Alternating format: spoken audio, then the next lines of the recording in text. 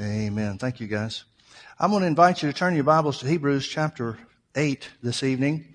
We are going through the book of Hebrews verse by verse. And I believe Paul was the writer of the book of Hebrews. There's a lot of reasons to think so. There are a few objections, and we may cover those as we get to some of these different points. But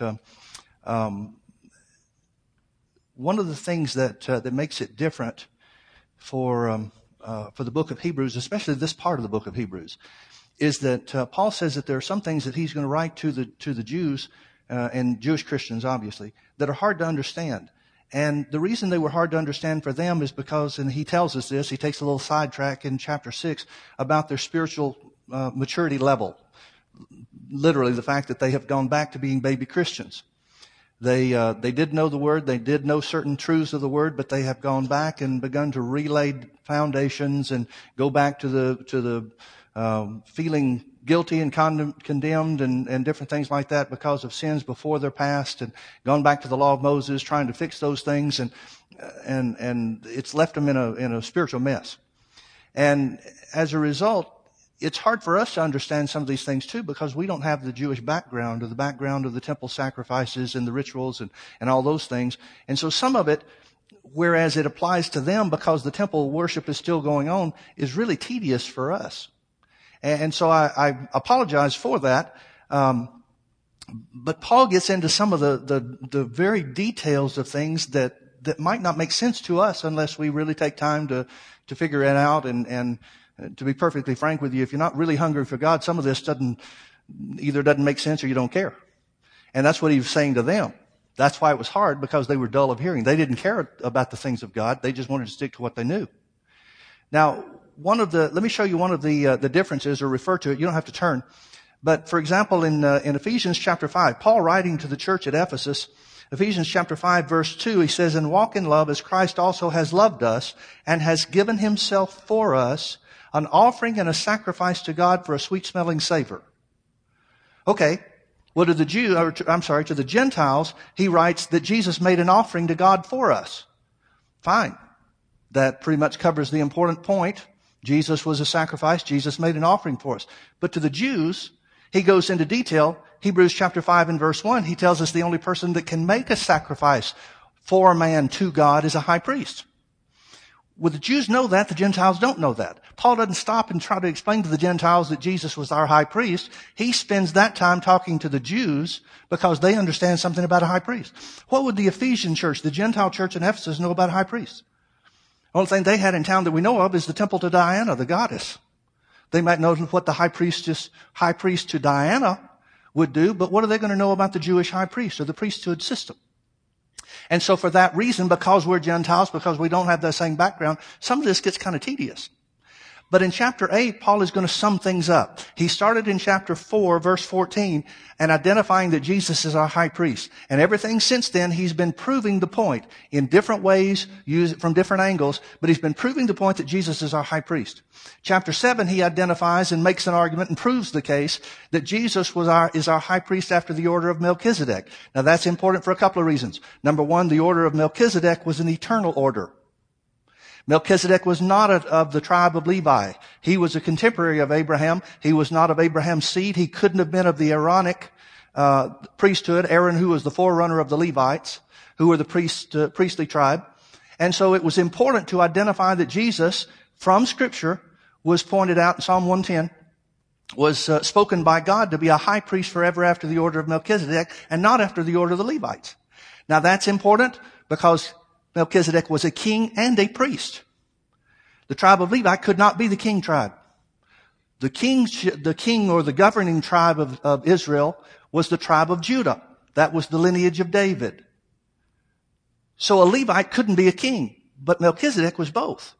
And he's showing that Jesus, who was born of the tribe of Judah, fulfilled the requirement of being both king and priest. You remember when Jesus was crucified, one of the claims that the Pharisees made, the Sanhedrin literally, made against Jesus was that he claimed to be king of the Jews. And they said, "We don't have any king but Caesar." And so the Romans are bound. They made the argument, the Romans are bound to crucify this guy, do away with him, because he's claimed to be a king. So when they crucified Jesus, they put a plaque on top of the thing, a sign on top of the thing that says the King of the Jews. Well, the Sanhedrin didn't want that. The Pharisees didn't want any part of that. They said, you need to take that down. They said, no, we wrote it. That was your argument. He's going to stay. Folks, that was significant. Jesus, who was of the tribe of Judah, was the King of the Jews. He died not only as the king, but also as the sacrifice. Now he goes on and makes the point I'll pick up that later. Let's just start in chapter 8. He's going to sum things up. Now I'm going to read through the first 6 verses. Most of the, I think there's 13 verses in chapter 8. Most of the meat of chapter 8 is in the first 6 verses. The majority of the remaining verses, 5 of them, I think, 5 of the 6 or 7 that are left, is an Old Testament quote. It's a quote from Jeremiah chapter 31. And it'll fall in place pretty quickly. So we're going to use most of our time this evening covering the information in the first 6 verses, and then the last will go pretty quick. So Paul is now saying, here's the summing up of everything that we've made the point about. Now, the summing up he's talking about is his argument that began in chapter 4, verse 14 about Jesus being the high priest. This does not sum up everything he started in chapter 1. It sums up the high priest ministry and Jesus being our high priest, which started in chapter 4 and verse 14.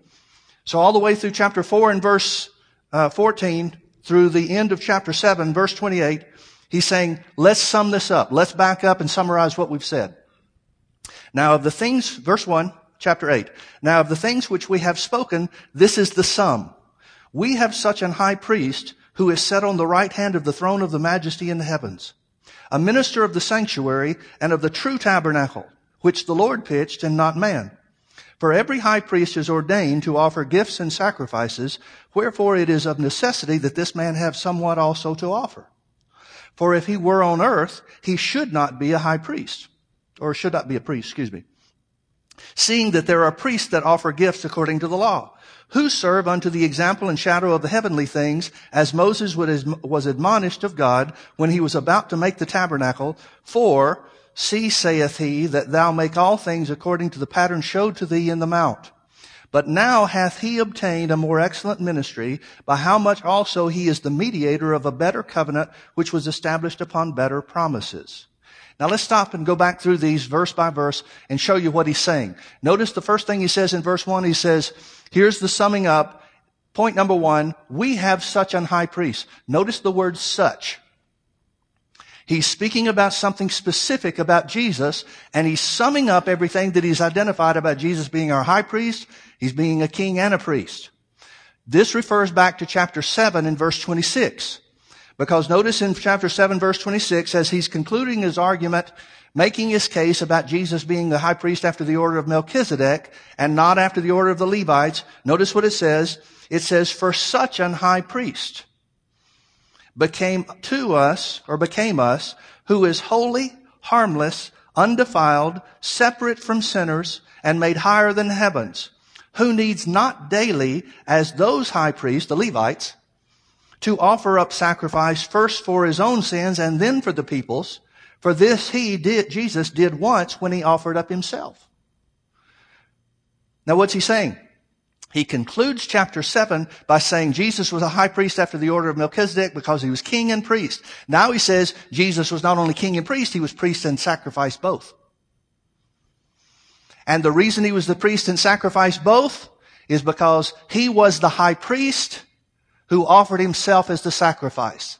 Now folks, here's a real important point. It's tedious and it might seem like a sideline to the Gentiles, but it's a real important point. Doctrinally, it's a real important point to the Gentiles. Jesus did not become a high priest when he went into heaven. He was a high priest here on the earth.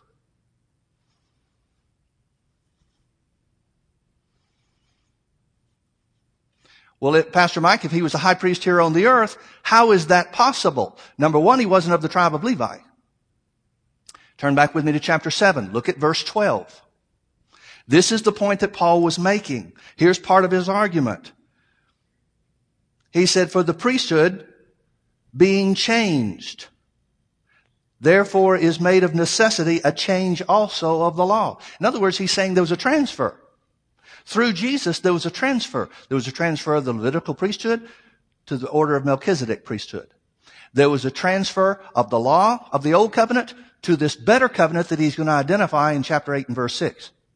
He's saying there was a change or a transfer. Now there was an overlap, because when Jesus was here on the earth, the Old Testament covenant, or the Old Covenant, the law, had not yet been fulfilled, and wasn't fulfilled until Jesus died on the cross. When Jesus is hanging on the cross and said, "It is finished," and gave up the ghost, what was finished? Redemption wasn't finished. The Bible makes very clear that Jesus died, went to hell for 3 days, and then was raised from the dead. And after he was raised from the dead, that's when he offered his blood in the heavenly holy of holies, and that's when redemption was accomplished. So redemption wasn't finished. Well, what was finished? Some people say the Old Covenant was finished. The Old Covenant wasn't finished, because there is never a possibility for a time for there not to be a covenant. And the New Covenant wasn't established until Jesus offered his blood in heaven. If there was ever a possibility, one moment, 1 second, for there not to be a covenant in place from the time that God made the covenant with Adam, then God was a covenant breaker. There would have been a time, even if it was just for 3 days, there would have been somebody that would have needed the blessing of God in those 3 days when Jesus was buried. What would they have done? The Old Covenant couldn't have been finished. What was finished? What was finished was the law. The law was finished. Now the law, we mean by the law, and the Jews mean by the law of Moses. The law of Moses was just the codification. It was the outline. It was the rules and the rituals. It was the manual for the covenant relationship that God had made with man through Adam. It was not a covenant in and of itself. It was just the details, the handbook for how Adam's covenant would be fulfilled in the earth. It was nothing in and of itself. It was just the rules whereby you could walk in the blessings of Abraham. But it revealed to everybody that you couldn't do it yourself. So Jesus was not only king and priest, he was priest and sacrifice. He did it all. Back to chapter 8. Let me prove the point. Paul has already made these comments. They know, they've read it. We read it too, but we overlook it. I made the statement that Jesus didn't become a high priest, or didn't become a priest when he went to heaven. He was a priest here on the earth. Let me prove that to you. Hebrews chapter 2, verse 17. Notice it says, "Wherefore in all things it behooved him," Jesus, "to be made like unto his brethren, that he might be a merciful and faithful high priest." When was he made a merciful and faithful high priest? When he was made like unto man. Not when he went to heaven, when he was born into the earth. In things pertaining to God, to make reconciliation for the sins of his people. Only the priest could make reconciliation. This word reconciliation is the word propitiation. I think I told you this when we were here. It's the word propitiation. It means literally the mercy seat. It means the sacrifice. In other words, Jesus was made a man so that he could make reconciliation or propitiation for the people. He was made a man so that he could offer his own blood as a sacrifice. Everybody agrees to that. Everybody knows that, right? It doesn't say that he went to heaven in order to become the high priest so that he could make reconciliation. Only the priest could make reconciliation for the people. So if he wasn't already a priest, then his blood, even though it was the offering itself and the sacrifice, he still needs somebody else to make the offering to God. He needs somebody else to be the go-between to offer the perfect sacrifice to God so that it's finished. Jesus had to be the high priest here on the earth. Well, why didn't he act as the high priest? Because his job was not to fulfill the Levite priesthood. His job was to fulfill the Melchizedek priesthood. Look to chapter 4, verse 14.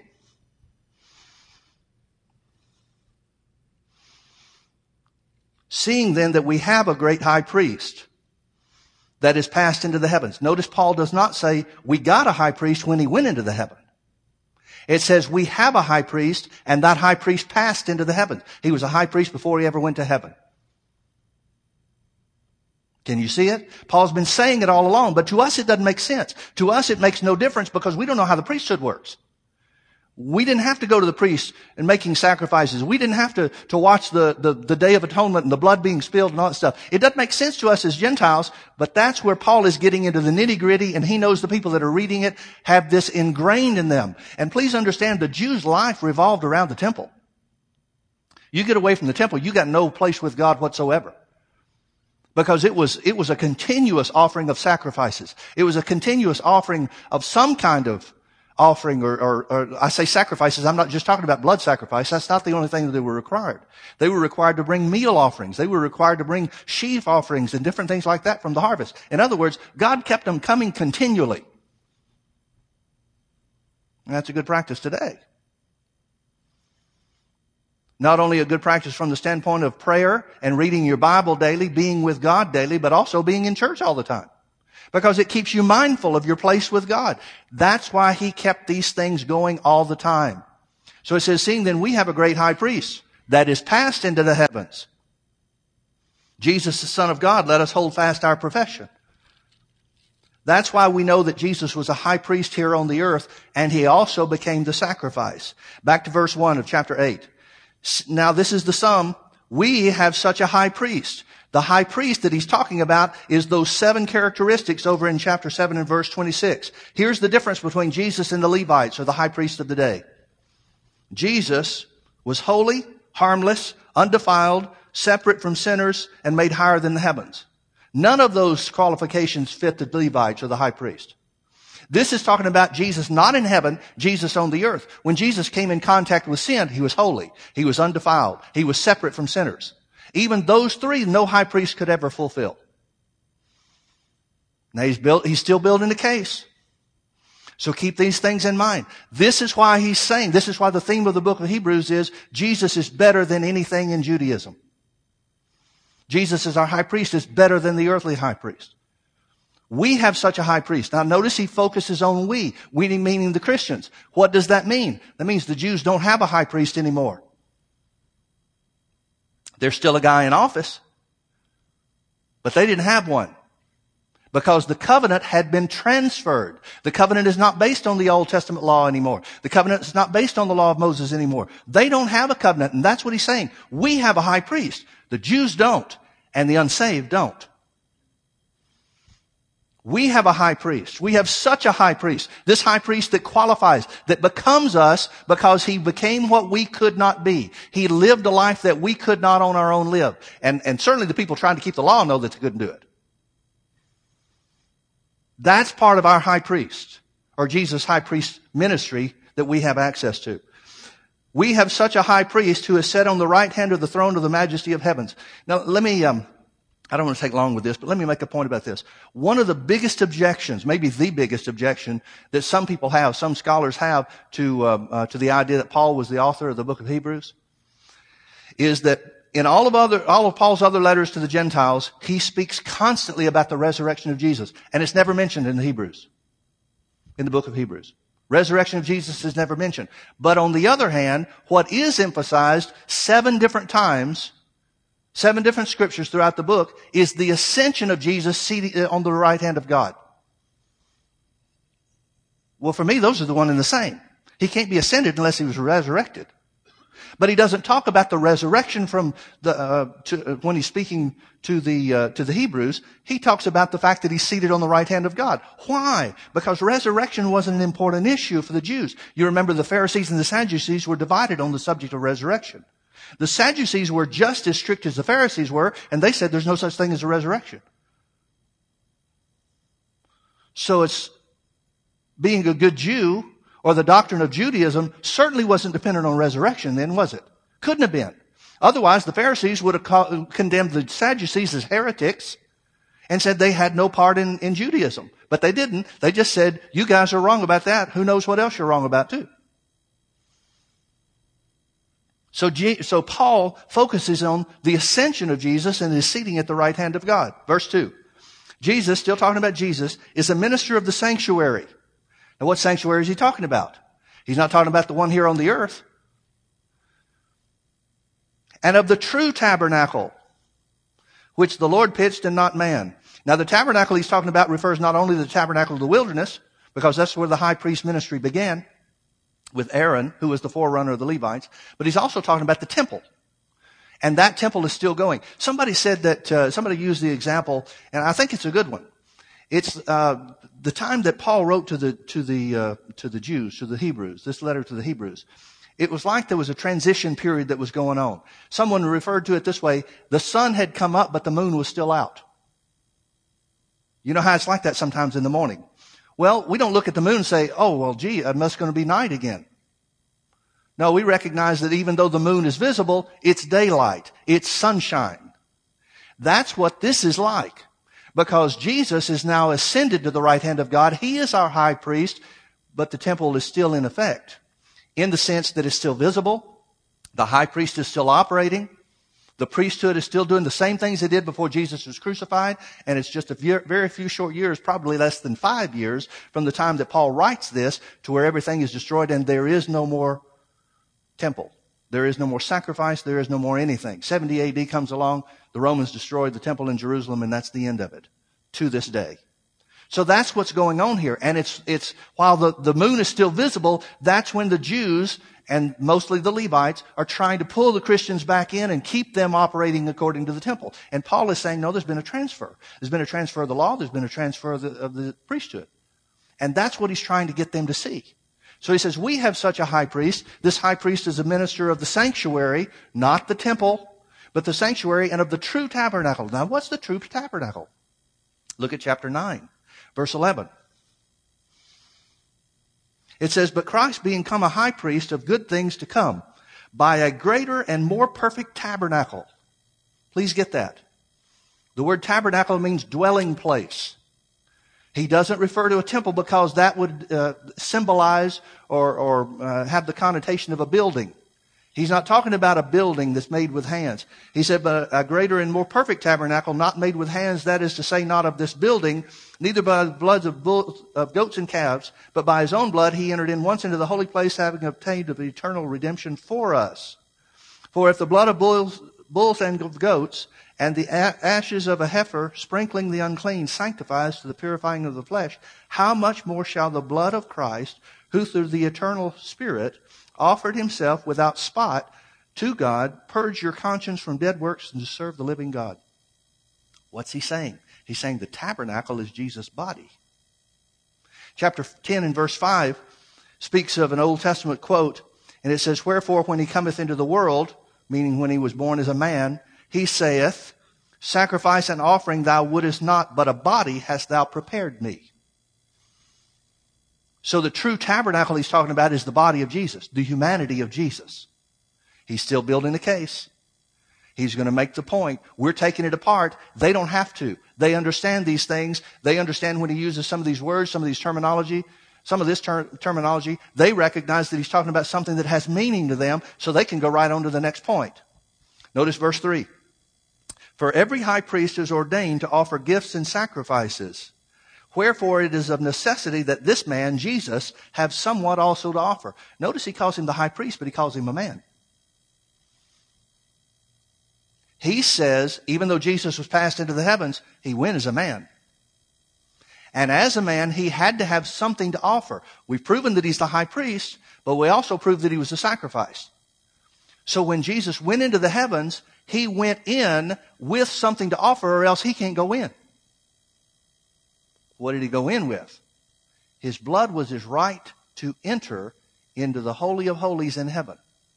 Now, where are we? Do we want to jump there? Yeah, let's keep going. Verse 4. For if he were on earth, he should not be a priest. Now, this is not talking about when Jesus was on the earth. This is Paul saying if he had stayed or remained on the earth.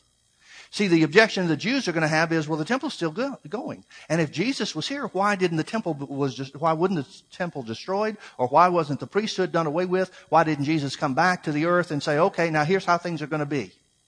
Why are we left with just your revelation, Paul, to explain this all to us? He's saying very simply that if Jesus had stayed on the earth, how many of us would have liked that? Sounds good, doesn't it? Not good. He said if he had stayed on the earth, he couldn't have been a priest because the earthly priests were the Levites.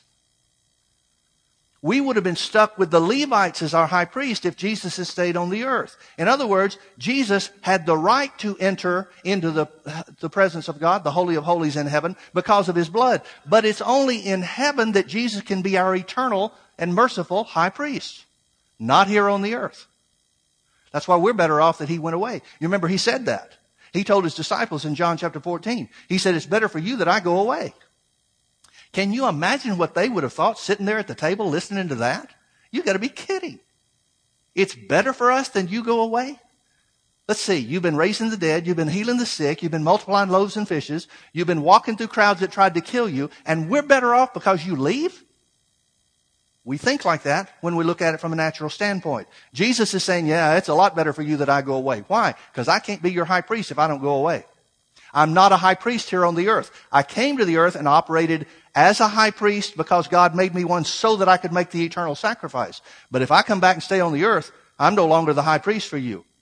This is not my sanctuary. Heaven is my home. Guess what? It's yours too. So he said if he had stayed on the earth, he couldn't have remained a high priest. Seeing that there are priests, Levites, that offer gifts according to the law. In other words, notice what Paul is saying. He's saying Christians don't have a high priest on earth. Folks, that's a real important point. As a Christian, you don't have a high priest here on the earth. You got one in heaven. You have access to one in heaven by faith, just simply calling on his name. But you do not have one here on the earth. That means you don't have to, and in fact, you are forbidden to go to or through anyone else here on the earth, any human being here on the earth, to get to God.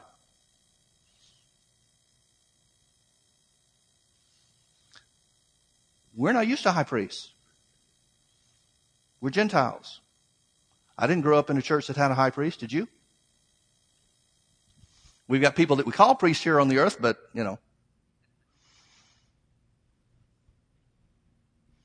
unfortunately, some of them are known more for their sins than anything else. So to the Gentiles, that doesn't mean anything. To the Jews, it means everything. Think about the high priest that's sitting in his exalted seat, hearing this letter read. What do you mean they don't have a high priest? Who am I? Paul's basically saying, nobody. You have the opportunity to get saved just like everybody else does. Because there is no high priest. Folks, there is nobody over you in any spiritual thing here on the earth. Now that's good and bad. It's good from the standpoint that you have free access to God. It's bad because some people take that and think they've got everything they ever need and they don't need the ministry gifts that God set in the church. Well, we're all ministers. Okay. No argument there. But it doesn't negate the fact that God said in the church, ministry gifts. Why? To teach, to train, to equip people in the things of God so that they can be effective ministers in the body of Christ. Not having a high priest does not mean there's disorder among the people of God. That's not the way God intended it. That's what some people are going to hear. So what does Jesus do? Does he come back and say, well, forget that no high priest stuff. I'm clamping down. No. He lets people find out on their own. He that has ears to hear, let him hear.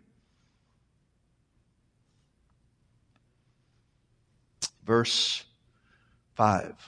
Still talking about the Levites who serve unto the example and shadow of heavenly things. As Moses was admonished of God when he was about to make the tabernacle. For see, saith he, this is what God spoke in the Old Testament to Moses. He said, see that thou makest all things according to the pattern showed unto thee in the mount. Now what was the pattern? Well, the pattern is the tabernacle and the priesthood and the garments and the ritual sacrifices and the meal offerings and the wave offerings and all the other kind of stuff. That was the pattern. Well, what was it a pattern of? Or rather, what was the pattern that Moses followed to establish all these things for the high priest and the priesthood and the tabernacle worship and all that other kind of stuff? What was the pattern? Folks, everything about the temple, everything about the tabernacle, everything about the priesthood points to Jesus. Not something in heaven. Not some build a building that looks like a building in heaven. Jesus himself, Jesus' body is the temple, the tabernacle. That's why Paul speaks to the Gentiles about, don't you know that your body is the temple of the Holy Ghost? Here's why you should live right. Here's why you should operate according to the law of God, which is the law of love. And that is because your body is the temple of the Holy Ghost. You have been made the temple of the Holy Ghost, just like Jesus was the temple of the Holy Ghost here on the earth. Jesus was the pattern.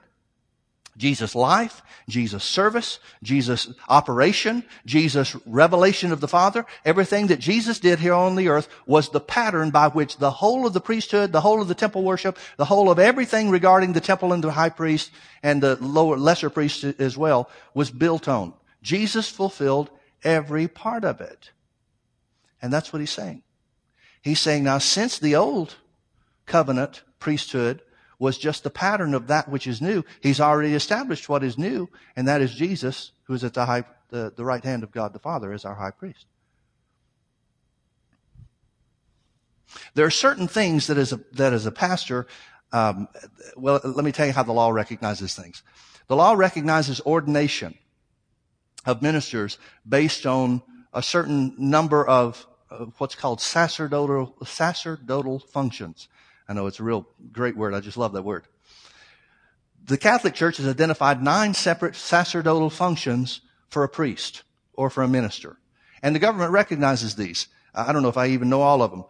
Baptisms, weddings, funerals, baby dedications, teaching in the church, spiritual counseling, the administration of church affairs, and there's some others.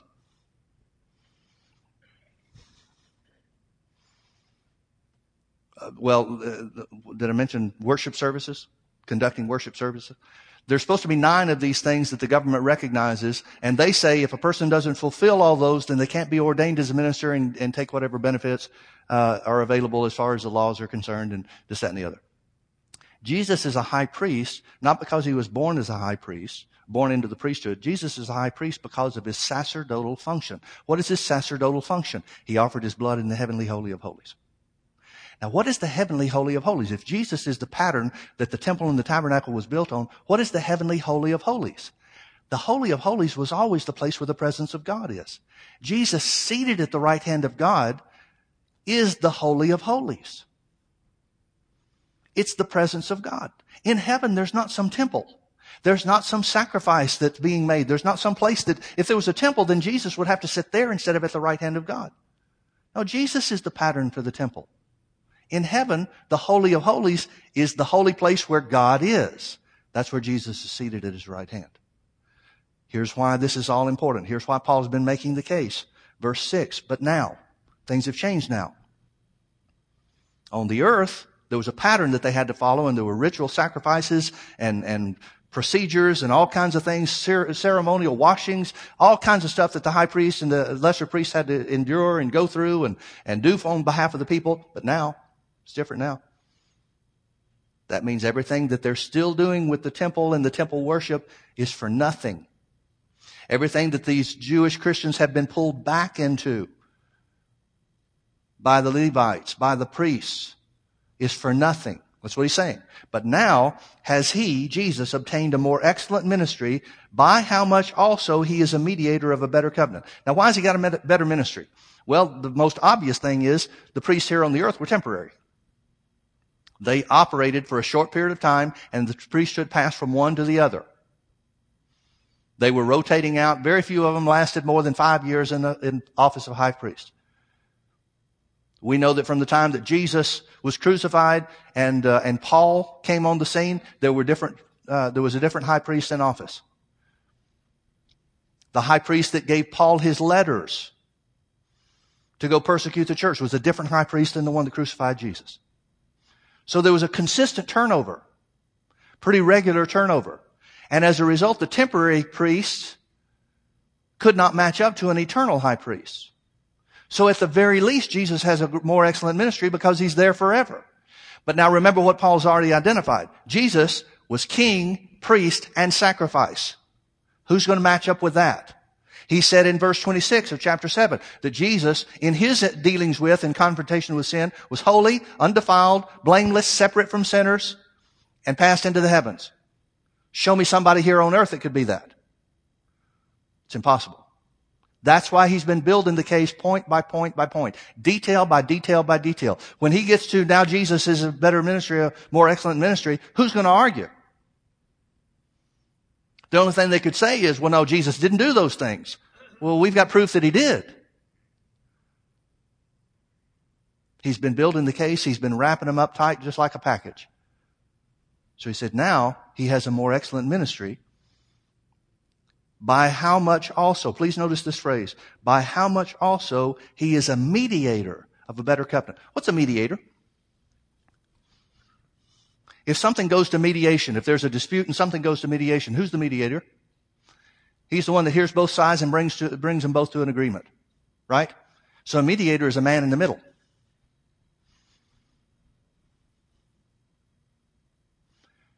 Notice it says Jesus is a mediator of a better covenant.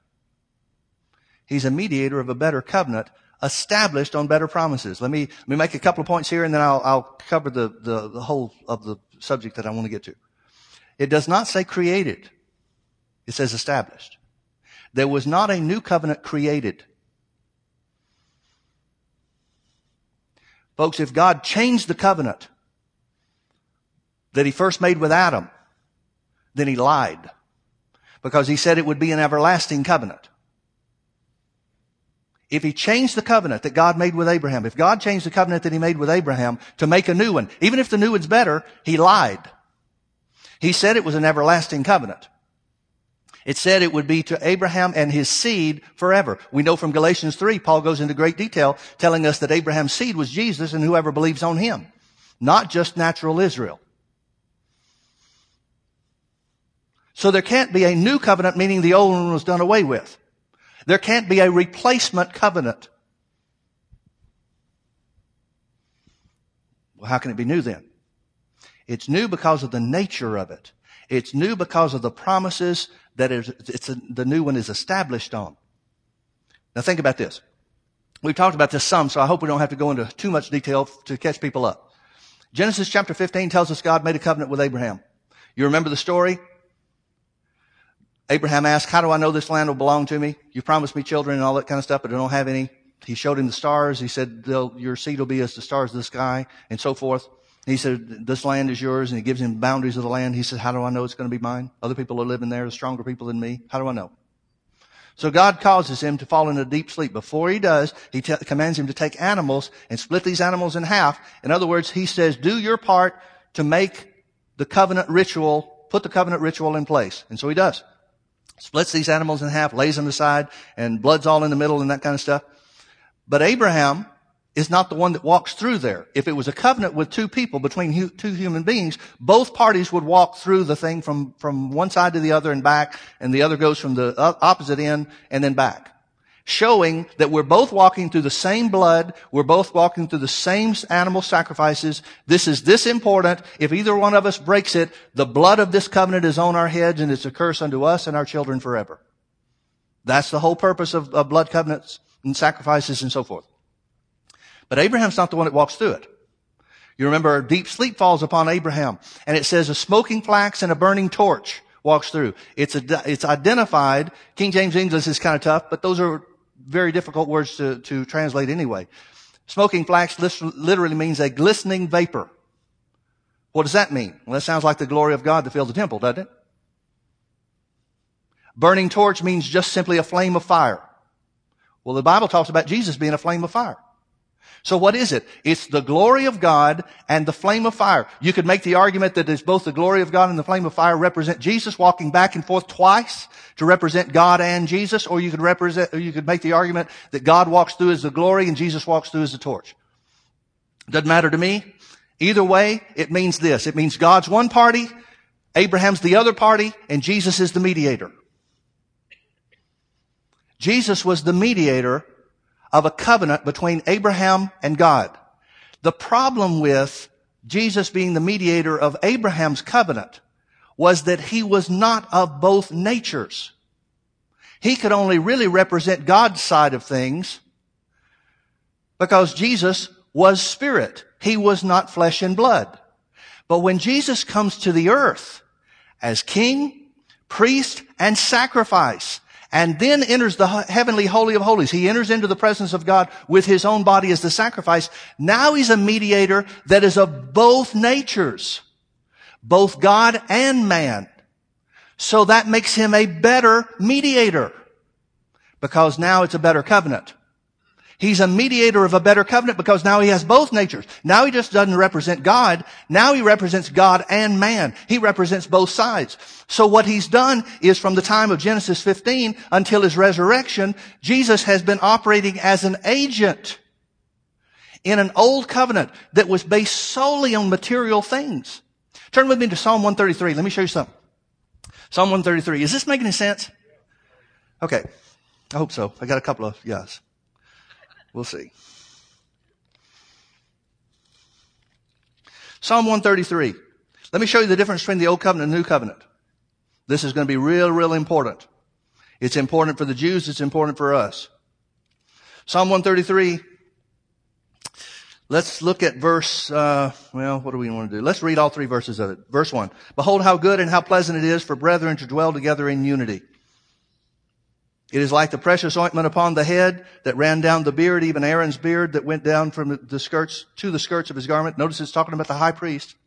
Aaron's the high priest. Here's where he was anointed with oil to become the high priest. It's a type of the Holy Ghost coming on man.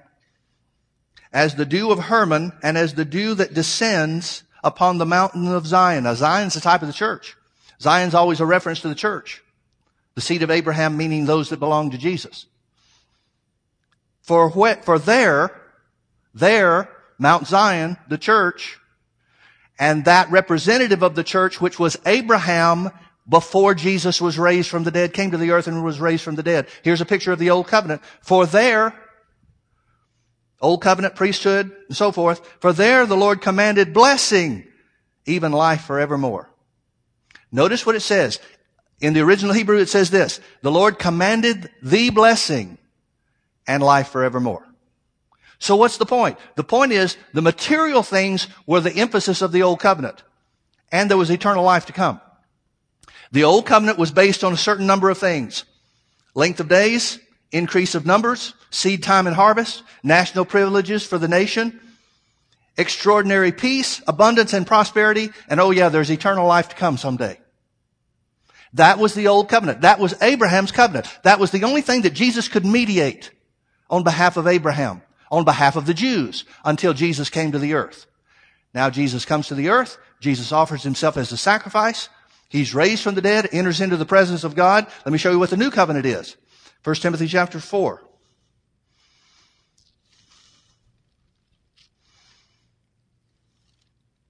First Timothy chapter 4 verse 8. It says, for bodily exercise profits little. It doesn't really say it profits little. It literally means it profits for a little while. There is some profit to it. It's just for a little while. It's just temporary. For bodily exercise profits for a little while, but godliness is profitable unto all things, having promise of the life that now is and of that which is to come. So what's the new covenant? The new covenant is all about spiritual blessings. The new covenant is all about righteousness. It's about redemption. It's being made a new creature in Christ Jesus. It's getting your eyes and your attention on heaven because that's our eternal home. But what about now? What about now is we have spiritual blessings that encompass all of the old covenant blessings, but it's based on eternal life. That's why it's a better covenant established upon better promises. The problem with the old covenant is that it couldn't make anybody perfect. No matter how good you did, no matter how many sacrifices you made, no matter how often you went, no matter what you did, it couldn't make things right. It couldn't purge your conscience of the things that you did wrong. The blood of the bulls and the goats and the sacrifice, it gave you a free pass with God for a year. But it couldn't do anything about the things that you knew that you did wrong. Couldn't purge your conscience. Couldn't make you right. Couldn't make you new in any way whatsoever. It couldn't perfect anything. What was the problem with it? Was God the problem? No, the problem was there was no mediator that could relate to or represent both sides. And so the only thing God could do is say, okay, here's the representation from my side. Here's the law. What did the law do? Did the law make them right before God? Nope. The law showed them that they couldn't be right before God. So what is man doing? He's going through the rituals. He's going through the sacrifices. He's going through the temple worship, walking out after doing everything he's supposed to do, walking out saying, well, I did what I was supposed to do, but I don't feel any different than the way I went in. I'm still not right before God, and I know it. Jesus changed every bit of that. Verse 7. For if that first covenant, meaning the law, had been faultless, then should no place have been sought for the second. For finding fault with them, he saith, Behold, the days come, saith the Lord, when I will make a new covenant. Now, beginning in verse 8, down through the end of verse 12, is a quote from Jeremiah chapter 31, verses 31 through 34. He's going to quote word for word. For finding fault in them. Now, again, what's the problem? Is Abraham the problem? Nope. Is God the problem? Nope. What's the problem? The problem is man doesn't have a representative that can undo his wrong, that can bring him into God's class of being. He's got a representative that can command blessings upon him, and they're living under blessings when they obeyed the law. But that's all they could have. But here's what God had promised under that old covenant law. Behold, the days come, saith the Lord, when I will make a new covenant with the house of Israel and with the house of Judah. Notice that. Israel refers to the priest, Judah refers to the king. Not according to the covenant that I made with their fathers in the day when I took them by the hand to lead them out of the land of Egypt. Who's he talking about? He's talking about Moses' law. He's not talking about Abraham. He's not saying I'm going to redo my Abrahamic covenant. He's saying I'm redoing that which was instituted through Moses, the law. Not according to the covenant that I made with their fathers in the day when I took them by the hand to lead them out of the land of Egypt, because they continued not in my covenant, and I regarded them not, saith the Lord.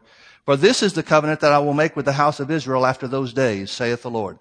I will put my laws in their mind. I will write them in their hearts, and I will be to them a God, and they shall be to me a people.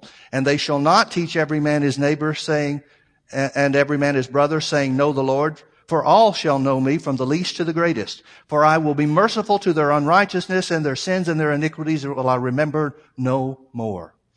Here's what Paul is saying. Here's what he's tied up. Jesus was king and priest after the order of Melchizedek. He was priest and sacrifice on your behalf. Everything about the temple, everything about the tabernacle was the pattern of Jesus himself. That's why his human body, that's why the virgin birth was so important. Because without the absence of sin, he couldn't be the pattern that the tabernacle and the temple was built upon. But his body was the tabernacle. And so as priest here on the earth, he operated according to the priestly characteristics that are referred to in chapter 7 and verse 26, holy, undefiled, blameless, separate from sinners, and passed into the heavens. While he was here on the earth, he stayed separate from sin even though he came in contact with sin. No priest could ever do that before. As a result, he passed into the heavens as priest with the sacrifice which was his own body and his own blood. That sacrifice was accepted, and therefore he sat down at the right hand of God. Therefore he became a mediator of a better covenant. Why was it a better covenant? Because now it's established on better promises. You've got man, Abraham, and God represented in one, and that's Jesus. Jesus the man, Christ God. So now, the nature of the covenant has changed. The nature of the covenant is righteousness, the new birth, redemption is now available to mankind. Therefore, there's no laws to keep that were given to Moses. There's one law, and that's the law of love, which is shed abroad in your heart by the Holy Ghost when you're born again. That's why you don't need to go through somebody else to know God. You can know him directly because his nature's in you. That's the fulfillment of Jeremiah's prophecy. I'll write my laws in their heart. How? By making them new creatures in Christ Jesus. I'll remember their sins and their iniquities no more. Now something has perfected mankind. Now there is intended to be no condemnation because your sins have been forgiven. That's what these people keep tripping up on. That's why they keep going back, because every time they try to keep the law, they still mess up. God didn't save you for the intent of you keeping the law of Moses.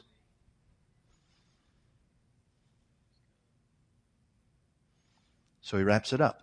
Verse 13. In that he saith a new covenant, he has made the first old.